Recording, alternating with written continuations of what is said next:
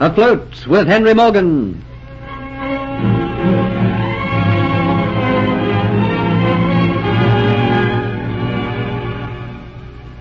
Through illness, Geoffrey is unable to rescue Kitty before Dolores and Diaz take her by force to Cuba. Upon reaching Port Royal, he discovers that Captain Morgan has sailed. Realizing the only person who can help him is the governor, Sir Thomas Motford, he risks his liberty by going to him. He manages to convince Sir Thomas and Colonel Atterbury as to what really happened on the night the necklet was taken. And Sir Thomas, realizing that Dolores will tell the Spaniards of Morgan's plans, apprehends Morgan's danger. Geoffrey tells of how in England the man Glegg deputed him and left him innocently in the possession of stolen jewels. Although innocent, he was convicted and sent as a convict to Jamaica. Sir Thomas asks him how it was that he was free in Port Royal to join Henry Morgan. How is it, Hunter, that you were sent out here as a convict, and yet you were free to join Henry Morgan? I realize that joining the Buccaneers is an ideal way for a man to escape, but the risk is great. Captain Morgan is frequently in Port Royal. The chances of recognition are many, and a convict or a slave is always a marked man. I was free because I didn't reach these shores as a convict.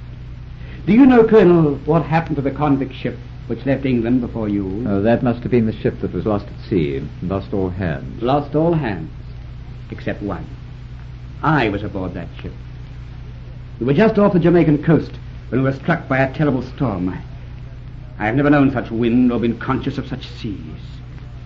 We were all shut up, locked down in the hold. We could only imagine what was going on outside. Suddenly all hell was let loose. Above the wind was a roar and then a crash. We in the darkness surmised the mast had gone. We thought the ship lisped badly. Men in the hold screamed and scrambled, trying to find a way out of the darkness. Water started to come in. We knew the ship was doomed, confusion reigned, and above our heads the storm raged and roared, and the battered ship was tossed about. Men became like hysterical animals. But surely the ship was not abandoned, and you men left to your own fate? No, not quite that. When they realized the ship was doomed, they flung open the hatches. The seas came tumbling down. 2 or 3 members of the crew struggled in the hold to unchain the convicts, but they left it too late. Only a few of us were unchained.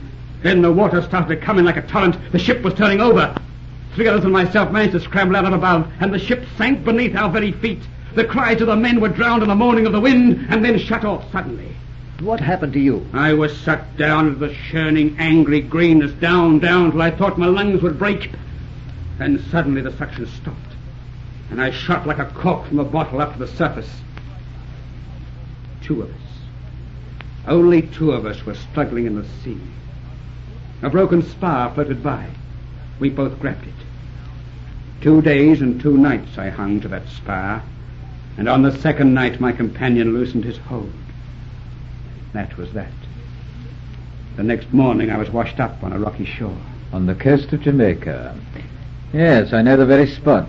Quite a bit of wreckage is washed up there. I didn't wait to see. I had arrived in Jamaica, not in chains as I had thought, but with a chance of being free. There was no one in Jamaica who knew me. I had guessed that I possibly was the only man to come out of that wreck alive. I believed if I laid low long enough and existed quietly, there was a very good chance that no one would ever know anything about me. It was while I was living in seclusion that I met Captain Morgan one night. He offered me a berth aboard his ship. He didn't know who I was, and I refused to say anything about myself. I believed I had a chance to get away with him, and during his cruises I'd become accepted as a member of his crew, and no questions would ever be asked about myself. But fate decided that someone should come out on the very next voyage. Someone who knew you. Yes, Glegg, the man who duped me.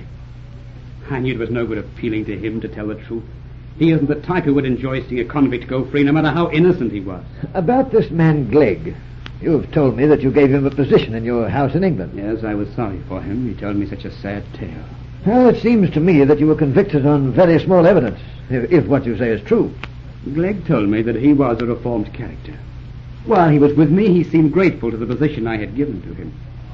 Unknown to me, he was going out at night robbing, and in doing so he showed great cunning, because he only robbed wealthy friends of mine. Then, when he had taken all he could get from them, he cleared out. But he wanted to make sure that someone else was accused of his crime, so he left a few trinkets in my room, trinkets which could easily be traced. All my friends believed I had been robbing them. The authorities tried to persuade me to tell them where I'd hidden the rest of the loot, but of course I couldn't tell them. That made everything go against me. Glegg had disappeared. I could only talk about a man whom I couldn't produce. I was found with the jewels, and on that I was convicted. But I am as innocent of any crimes as you are, Sir Thomas, or you, Colonel.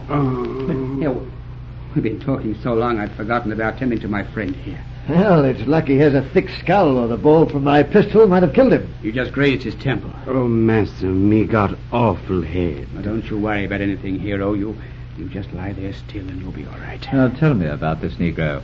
Where does he come into your story? It was he who helped me escape from the swamp. Oh, so he's a runaway slave? I want you to understand, Sir Thomas, that Hero came with me voluntary. He has thrown away any chance he might have had of freedom so that we can help Captain Morgan. But for his care and attention, I would never have been here to tell you the truth. I would have died back there in the swamps.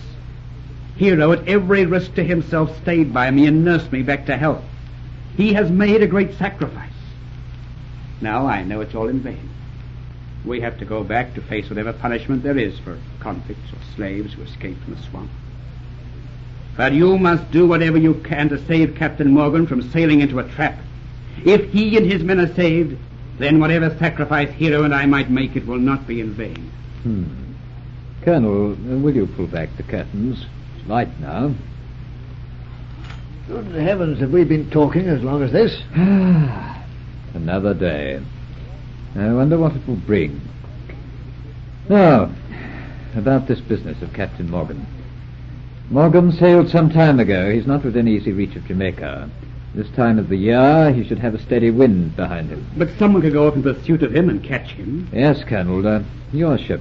The one on which you are returning to England is ready for us. No, she'd never catch Morgan and his fleet.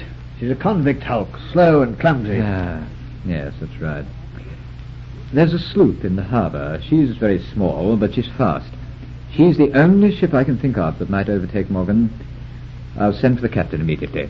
And you, Hunter, had better be prepared to tell the captain all you know of Morgan's plans, his destination, and what he intends to do. Unless Captain Morgan changed his plans unexpectedly, Sir Thomas, I can supply you with all the information you require. As regards yourself and your companion, Hunter. Yes, sir. I have my duty to do, no matter what I think personally. I can only carry out the law as it is. I understand, sir. I must place you and this Negro under arrest. No, it will not be done in an obvious way.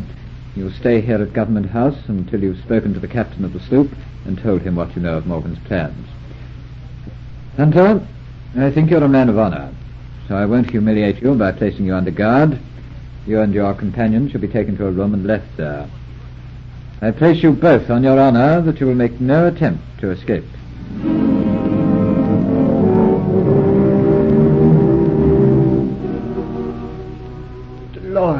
Dolores, oh, it is you in the flesh.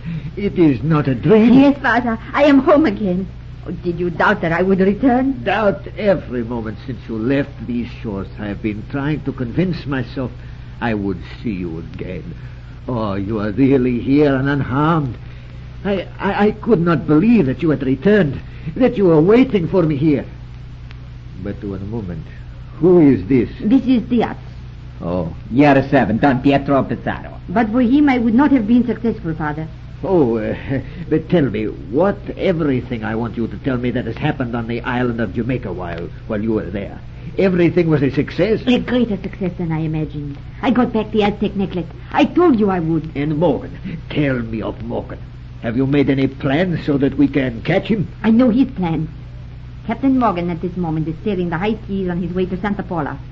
He intends to go up the river, sack the town of Santa Paula, and carry off the treasure which is there. Santa Paula?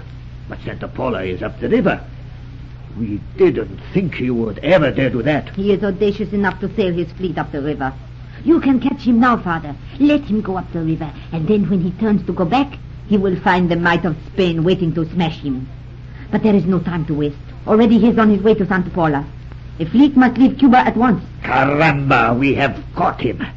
Here is a big reward for the person who brings back such information. I do not want it. But for Diaz who stands beside me, we would not have been successful. Give him the reward. I want it not.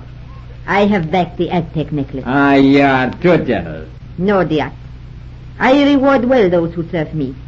Money shall be given to you immediately.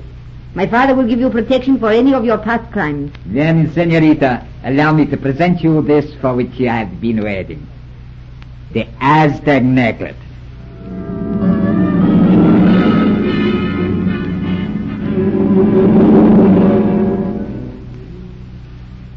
Master Geoffrey, we've been kept here waiting too long. I don't like it. I fear, hero, there's no escape for us. Oh, Lord, I wish you could show us a way to get out of this trouble. Oh, Hunter, I have news for you. Yes, Sir Thomas. I have verified your story with the authorities.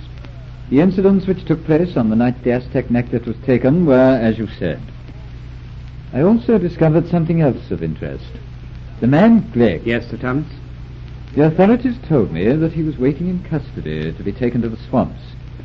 It seems he struck an overseer, and the punishment for that is the swamps. I had Glegg brought to me. I told him he had a choice. He could either confess the truth about you, or go to the swamps. He's confessed that you are entirely innocent. Papers clearing you will be given to you with my signature. Well, Hunter, you're a free man now. Thank you, Sir Thomas. And as for your friend Hero, although he is an escaped slave, he did valiant service in saving your life. I've decided to give him a pardon and make him a free man. Oh, Lord, I thank you. And you, Hunter, are to leave immediately aboard the sloop to overtake and give warning to Henry Morgan.